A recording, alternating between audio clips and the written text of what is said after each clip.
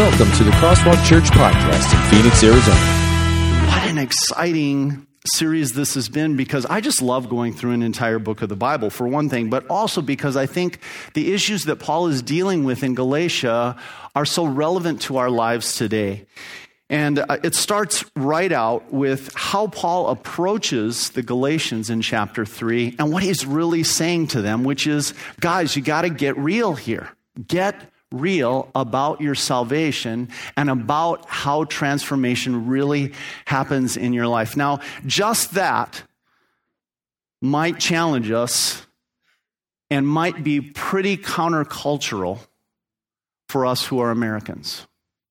Because in our society, in our culture, when we hear someone say, "You'd better get real," there's a little bit of an inner reaction provoked by what we believe in our culture about, well, who are you to tell me to get real?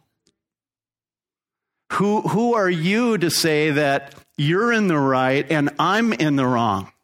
Do you have ultimate truth in your possession? And that whole idea of Christians think that they have some sort of ultimate truth really causes a lot of people to recoil. And to be honest with you, there's a reason for it, because we've learned that people who claim to have ultimate truth are claiming to have ultimate truth as a power play, right? That often the reason that a person says, this is the way it has to be, is because they want to exert some form of authority over you or me. And so we've learned to be suspicious of anyone. That actually goes all the way back to the philosopher Nietzsche, who was he was the founder of this philosophy called nihilism, which really said we need to see through everything. We need to really view everything, everyone's truth, with a little bit of skepticism, with a little bit of questioning in our mind. And so Nietzsche taught that when someone says something to you and he says, this is truth, the first thing you should do is kind of furrow your brow and go, really? How do you know that? And how do I know that you're just not trying to get power over me? Do you believe that what you're teaching is really from the Bible, Nietzsche would say, because you love God and because you love me? Believe that what you're teaching from the Bible is really true because you love yourself and you want to give yourself the right to tell me what to do. Which is it? You see, and that's the continuing question that people in our culture and society have. But I want to ask you a different question. If Nietzsche and our culture really say, we better be suspicious of everything that claims to be truth, and we better try to see through it, what happens if we carry that to its logical end and we say, we need to see through everything? Imagine, for example, physically, that wall became all of a sudden a wall of glass and you could see through that wall, which you can't see through now. What would you see? See the courtyard, right? And you might even enjoy that. That's nice. It's transparent now. I can see through that wall. I can see the beautiful courtyard outside. It's kind of rainy today. I would love that. But what if you could see through the courtyard? And what if you could see through the ball fields, past the building and all the buildings? You'd see through all of them. And then on and on. What if you could see through it all? You know what you would have the equivalence of being? A blind person. Because ultimately, if you saw through everything, you would see nothing. Because there would be nothing to see. And that's really what nihilism, nihil, that word means nothing. Nietzsche taught that we need to see through everything. But the problem with that philosophy is, who is he to tell us that? If I'm supposed to see through everything, why shouldn't I see through what he's telling us? Right? So we really have to ask ourselves, is having ultimate truth a bad thing? Or is it really a matter of where's the right truth? One more illustration before we read what Paul has to say, and this is all setting up why Paul talks the way that he does, because he's very emotional in this section. Very emotional. And I'll explain why he's so emotional. Paul, from the Holy Spirit, knows God's truth. And he sees this as real truth that people need to have and possess solidly and not go away from. And Paul knows something about human nature. For example, do you know that research shows that if you get lost in the wilderness, after a few days of being lost and probably not having enough food and enough rest, maybe a little bit of exposure, you will look at your compass and it will be pointing to true north, as compasses always do. But you know what you'll do? You'll doubt the compass. And there's plenty of research on this topic, that people who've been lost. It also happens, by the way, to pilots.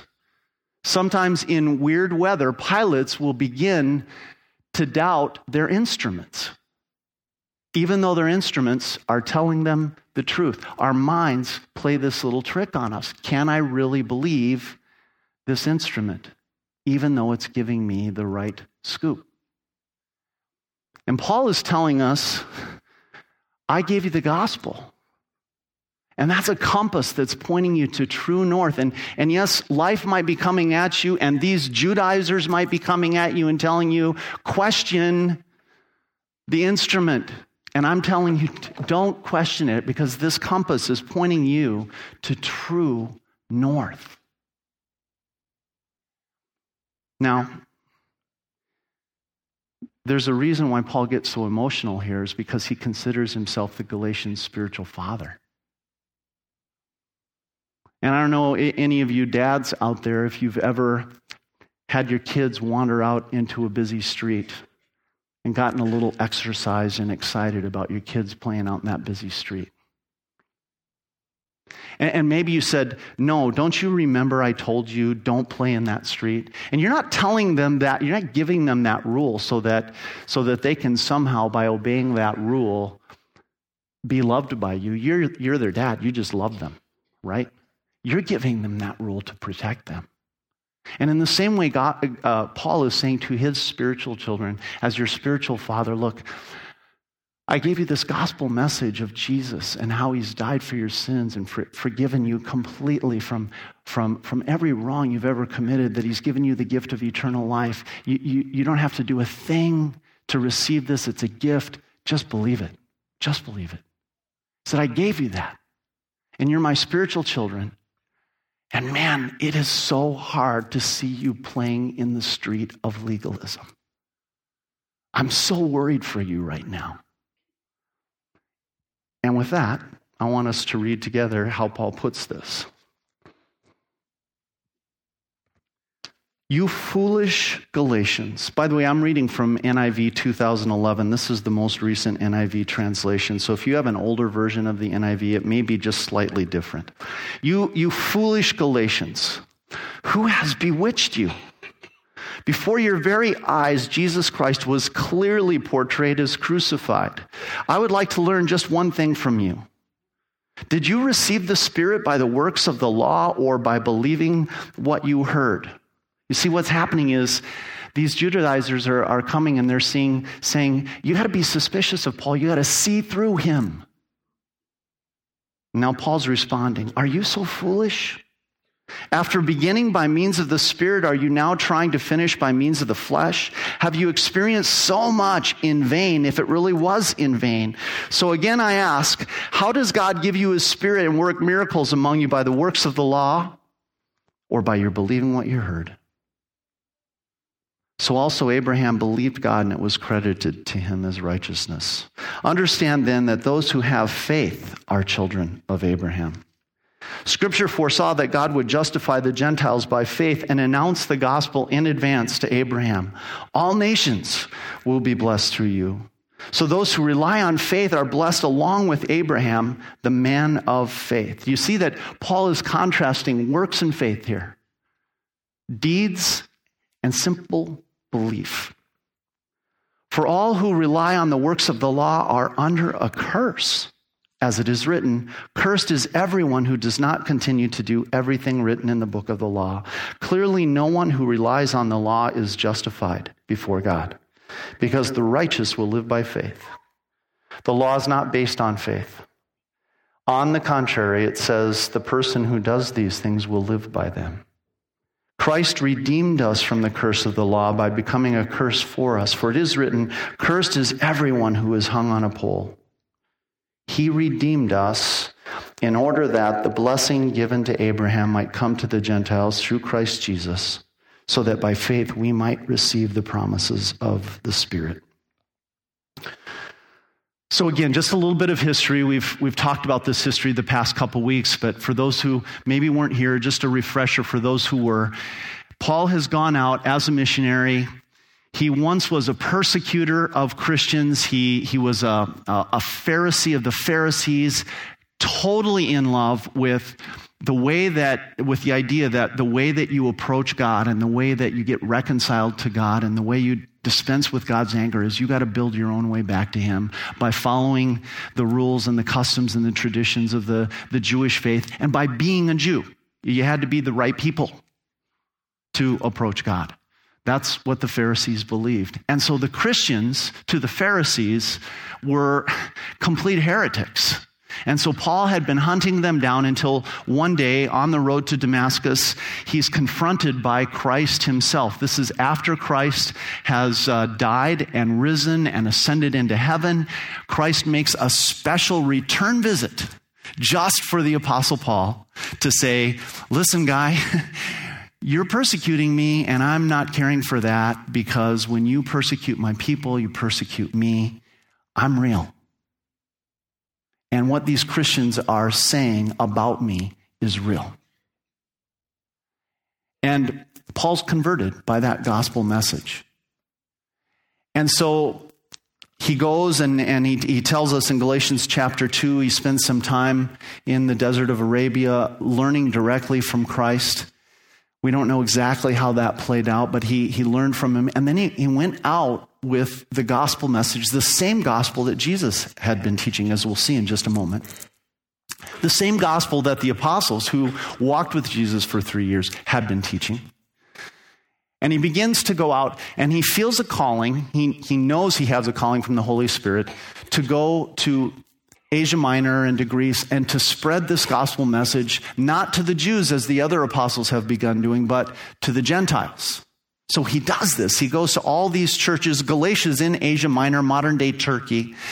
He shares the gospel from town to town. People believe, as we talked about yesterday, salvation comes in Jesus and only Jesus. He's all we need. That's it.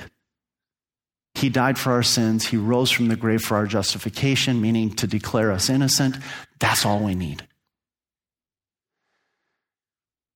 A group of former Pharisees who thought of themselves as Christians, but who said that Jesus only did part of the job. We have to finish it by becoming Jews and living according to the Jewish customs, traditions, rules, and laws, began to follow up on Paul and say, Paul had part of it right, but he didn't have it all right. Yes, believe in Jesus, but also add your own efforts to it. And they began, as you can see from how Paul addresses the Galatians right here, to have an influence on the beliefs of the Galatians. That's what historically Paul is dealing with here. And he starts out in chapter 3 by saying, you foolish Galatians. That, by the way, is not a compliment. What are you doing? Have they bewitched you? Have they cast a spell on you? That you should so quickly give up this beautiful free gospel message and begin to believe that it's about what you do? Even that it's about partially what you do? And actually in this chapter, he's going to say, there is just no way to dovetail the gospel with the law, the good news of Jesus Christ with our own efforts. The moment you begin to put the law in with the gospel, you do away with grace, because the very idea of grace is that it's free, it's a gift. And the moment you do something to earn it, you make it no longer a gift. So this is why he's saying, and with such emotion, you foolish Galatians, who has bewitched you? Wasn't I clear? Didn't I tell you right before your eyes that Jesus Christ was crucified for you, for your sins? That he paid the entire price, that you don't have a thing to worry about anymore? Nothing to work for because it's already been given to you through Christ? So write this down. This is what Paul is saying as he starts out today. What were you thinking? Was I not clear?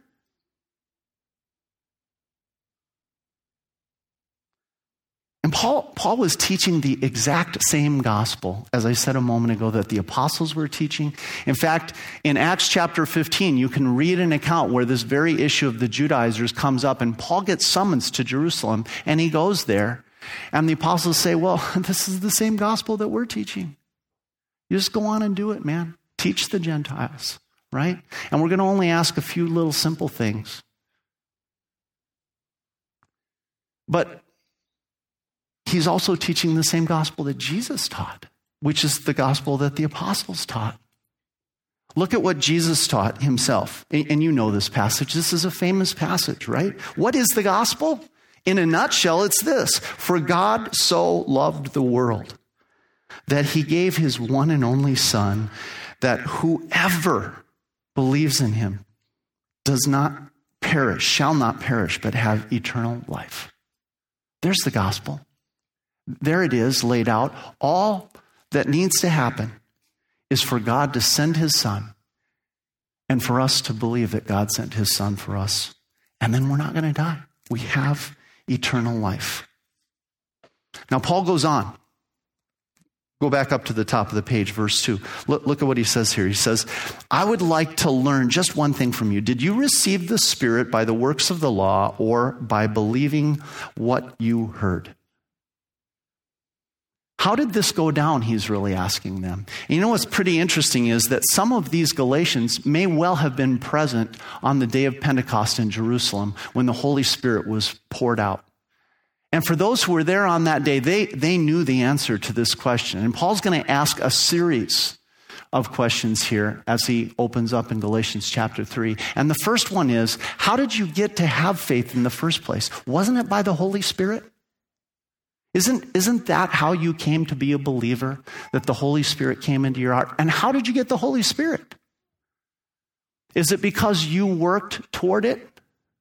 Or did it just happen that way? Even in Acts 15, at that council, one of the things that the apostles talk about as a proof for the very fact that God is also now coming to the Gentiles as well as to the Jews. If you read Acts 15, you'll notice somewhere around verse 7 or 8, he says, look, it's clear that God wants the gospel to go to all people in the world and even to the Gentiles, because we can see the Holy Spirit at work in their hearts. We can see him working. And that's what Paul is saying is, when I went out, I didn't say, hey, first, you guys all need to get circumcised. And then after that, then learn these dietary regulations and begin to dress like we Jews dress and talk like we Jews talk. And if after a while you kind of get that all down, maybe the Holy Spirit will come to you. We'll see. It didn't work that way. Paul just went and preached the gospel, and the Holy Spirit came on them, and they believed. And that's what he's saying. How did it go down with you? Wasn't it a gift from the very get-go? And the Galatians are forced to step back and go, oh yeah, huh? He's right. That is how it went down. And it's still true for us today, isn't it?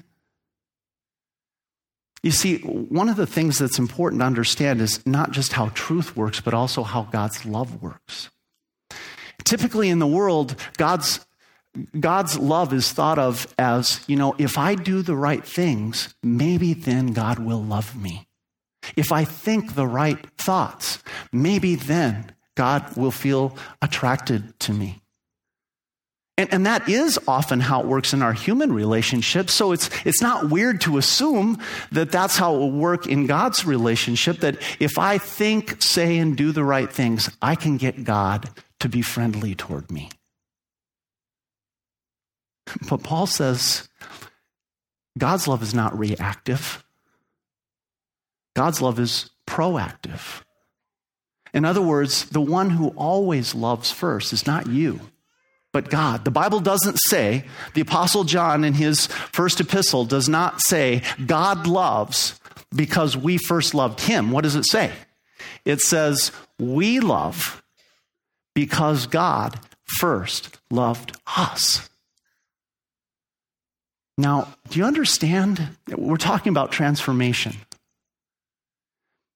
Do we understand the power of that kind of proactive, steady, unfailing love in our lives? Part of the reason Paul doesn't want the Galatians to lose this is if you lose the understanding of that kind of steady, unfailing, proactive love, that God always loves you, that in fact there is nothing you can do to make God respond to you better, and nothing that you can do to make God love you less.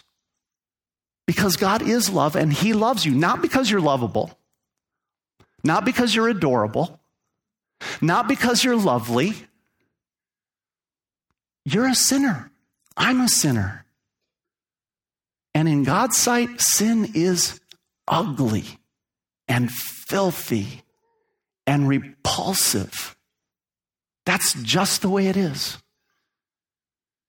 And as sinners, that's what we are to God, but for his love. God loves the unlovable.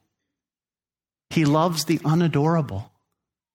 He loves the unlovely, me, you. That's the power. And I want you to take this and go, now, if I really believed that that was true and not transparent, not something to be seen through, but something that is real and solid, and if I really believed that there was such a love that was that steady and that firm, how would it change my life? How would it transform me?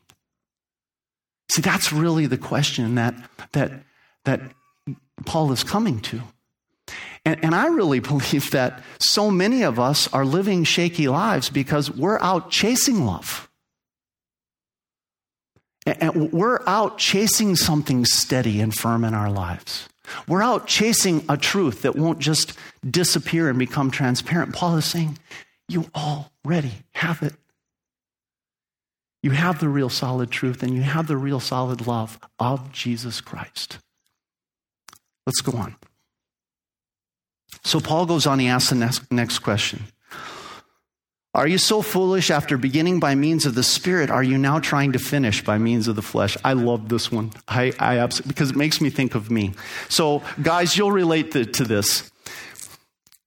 How many times have you been in the middle of fixing something? And maybe you're fixing it with a friend, maybe you're fixing it with your wife, and you're building a table or screwing something in, and they're helping, and they tighten the screw, and you go, you know what? I want that to be just a little bit tighter, right? And you come in with the screwdriver, right? And you're the guy, you're the man, right?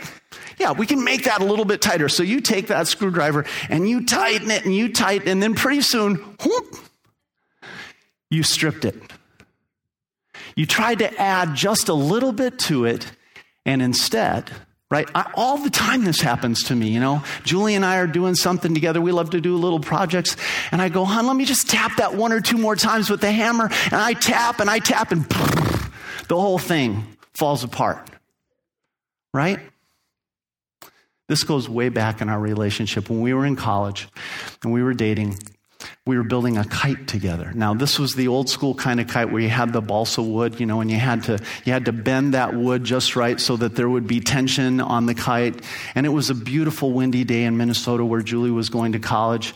And we were putting it all together and getting it all on there. And I was going, I think we can make that little string that bows those sticks just a little bit tighter. And I tighten them just a little bit more. And bam, those two little flimsy sticks of balsam wood just snapped, and there went our kite. Isn't that sad? Come on. That's sad. I'm trying to impress this girl.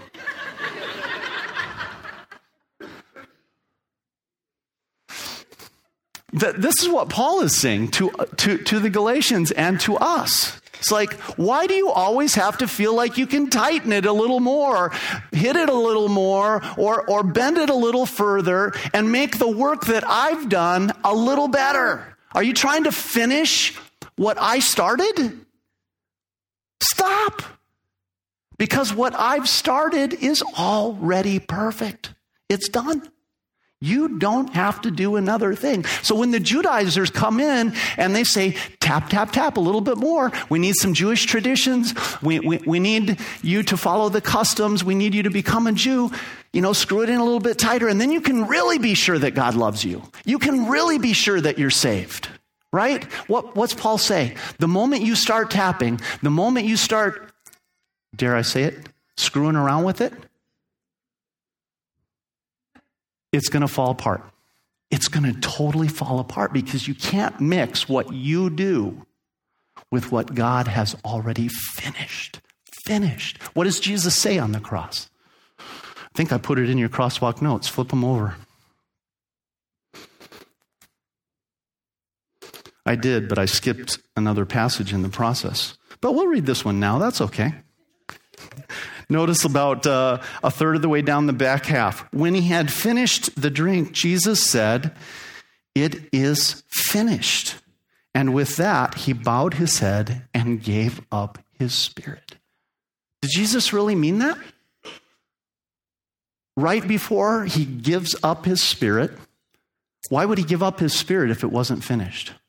Because he came to do exactly what Paul is saying he came to do, to save you and me from our sins and to give us eternal life. If it's not finished, why did he give up his spirit? But Jesus says, it is. It's finished. It's all done. The work is complete. So write this down in that little blank. Did you really think that you have to finish what God started? Did I give you the blank above that? Oh, man. And this is the one they record for the podcast.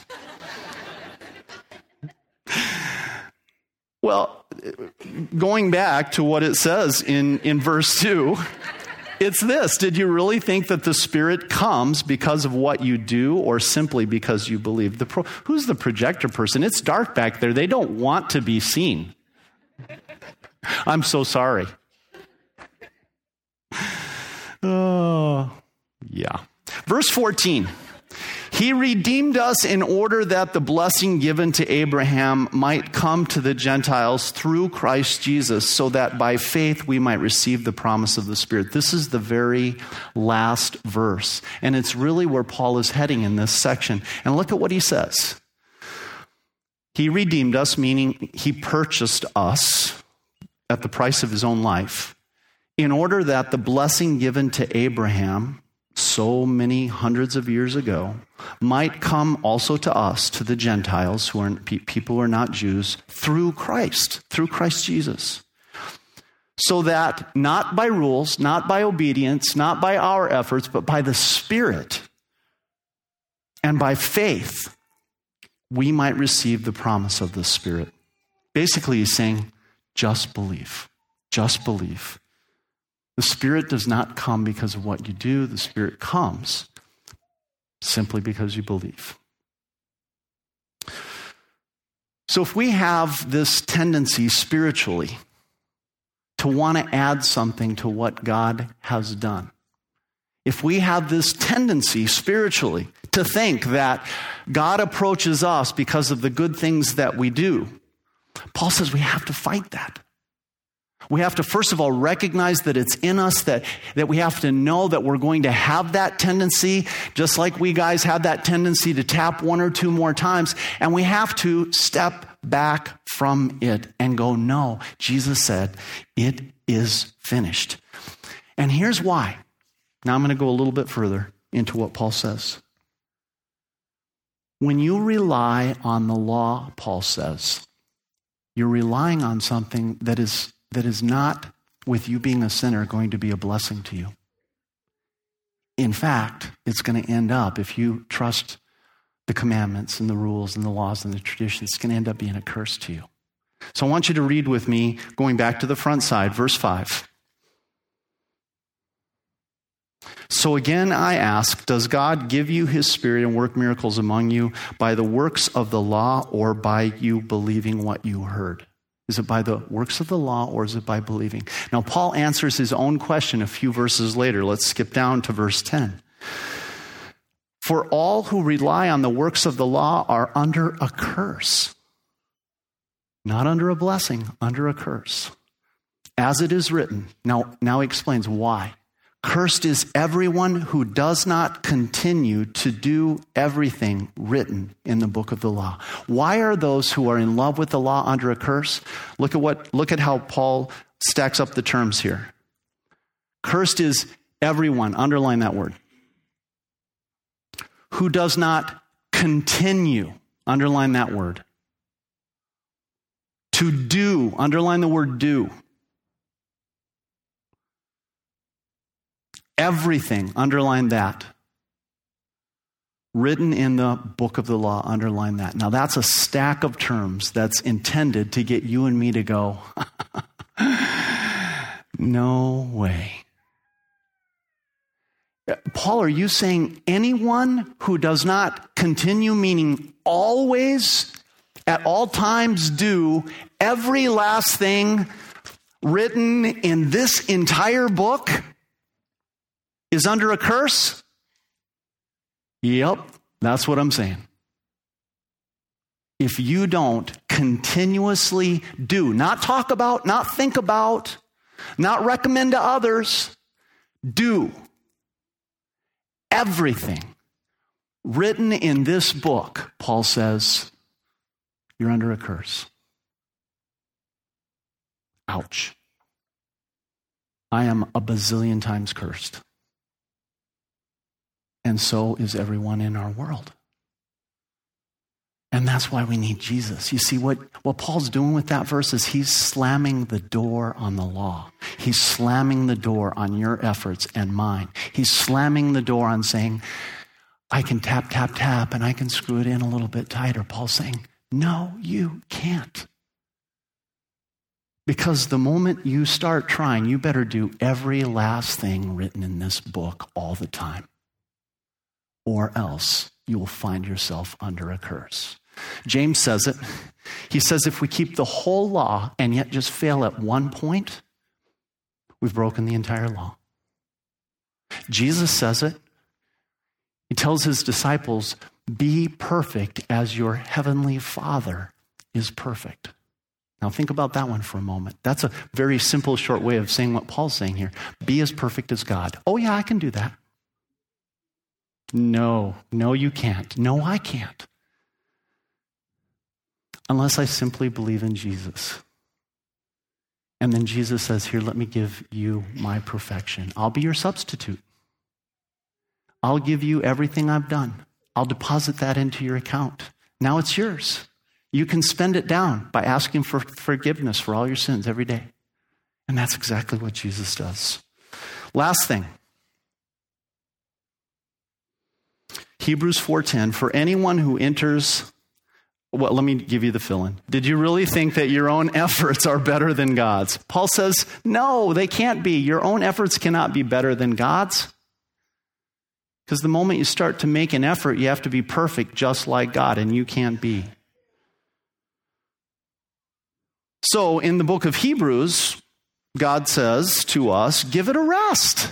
Give it a rest. Just rests in Jesus. For anyone who enters God's rest, which is Jesus, also rests from their works. Stop trying, just as God did from his. The last argument is these Judaizers are saying you got to be the right people. You got to be one of the good guys. You know, that's how we people act, isn't it? I mean, that's kind of how we think. We break the world down kind of like the old Westerns, right? There's the good guys and the bad guys. You ever play that when you were a kid? You know, you played cops and robbers, good guys and bad guys, right? As adults, we still think of our world in those terms. Now, remember what we just read. Cursed is everyone who does not continue to do everything that is written in the book of the law. What's the Bible teaching us about good guys and bad guys? We're all bad guys. Jesus is the only good guy. That's what the Bible teaches. Now, can you switch teams? Yep. Because Jesus and the Holy Spirit, Paul says, can draw you over to the good guy side through faith. Not through efforts, not through works, but through faith. Do you want to be a true child of Abraham, Paul asks? Then reject the law approach to God and just believe God's promise to you. And he says that in chapter 3, verse 6. Consider Abraham. He believed God. Wait a minute. Let me use the NIV 2011. So also Abraham believed God, and it was credited to him as righteousness. How did Abraham, the first Jew, get to have a relationship with God? Through faith. Understand then that those who have faith are the children of Abraham. Scripture foresaw that God would justify the Gentiles by faith and announce the gospel in advance to Abraham. All nations will be blessed through you. So look at verse 9. This is the key one. So those who rely on faith are blessed along with Abraham, the man of faith. You want to be a good guy? You want to switch teams? You don't want to be on the sinner team anymore. You want to be on the saint team?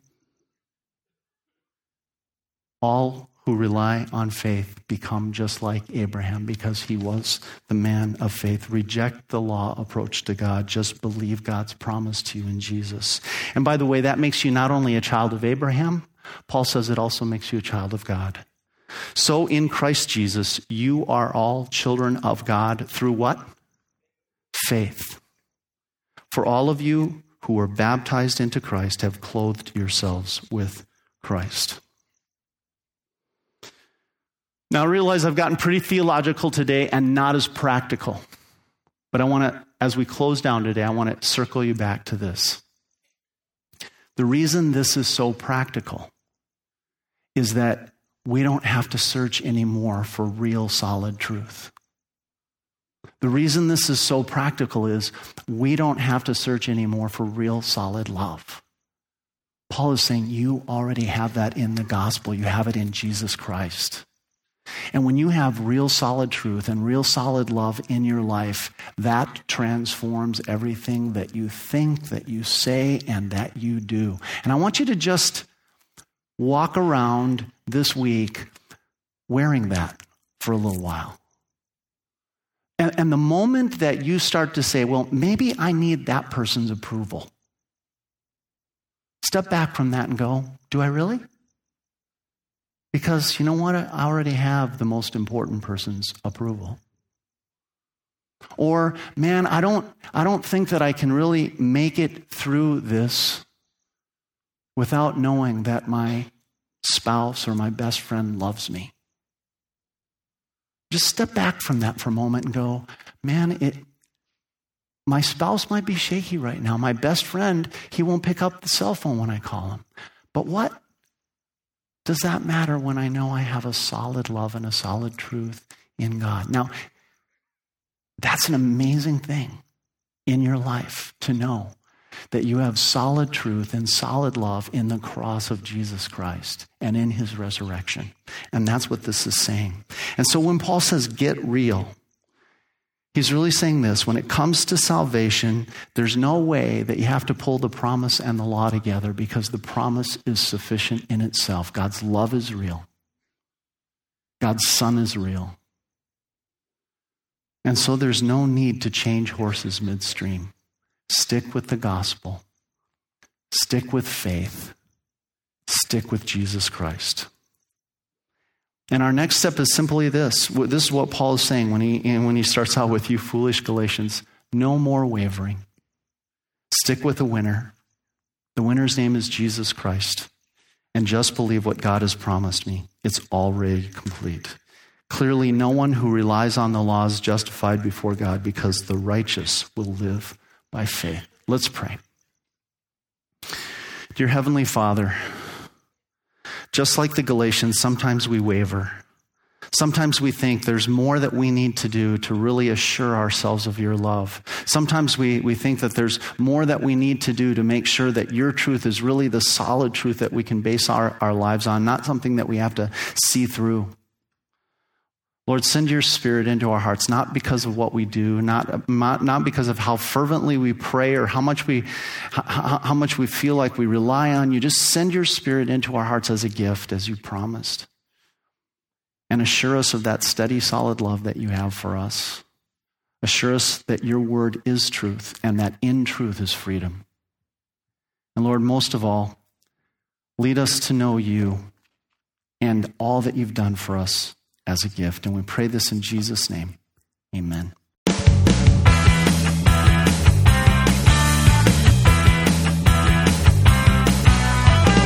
Thank you for listening to the Crosswalk Church Podcast. For more information, visit us at crosswalkphoenix.com.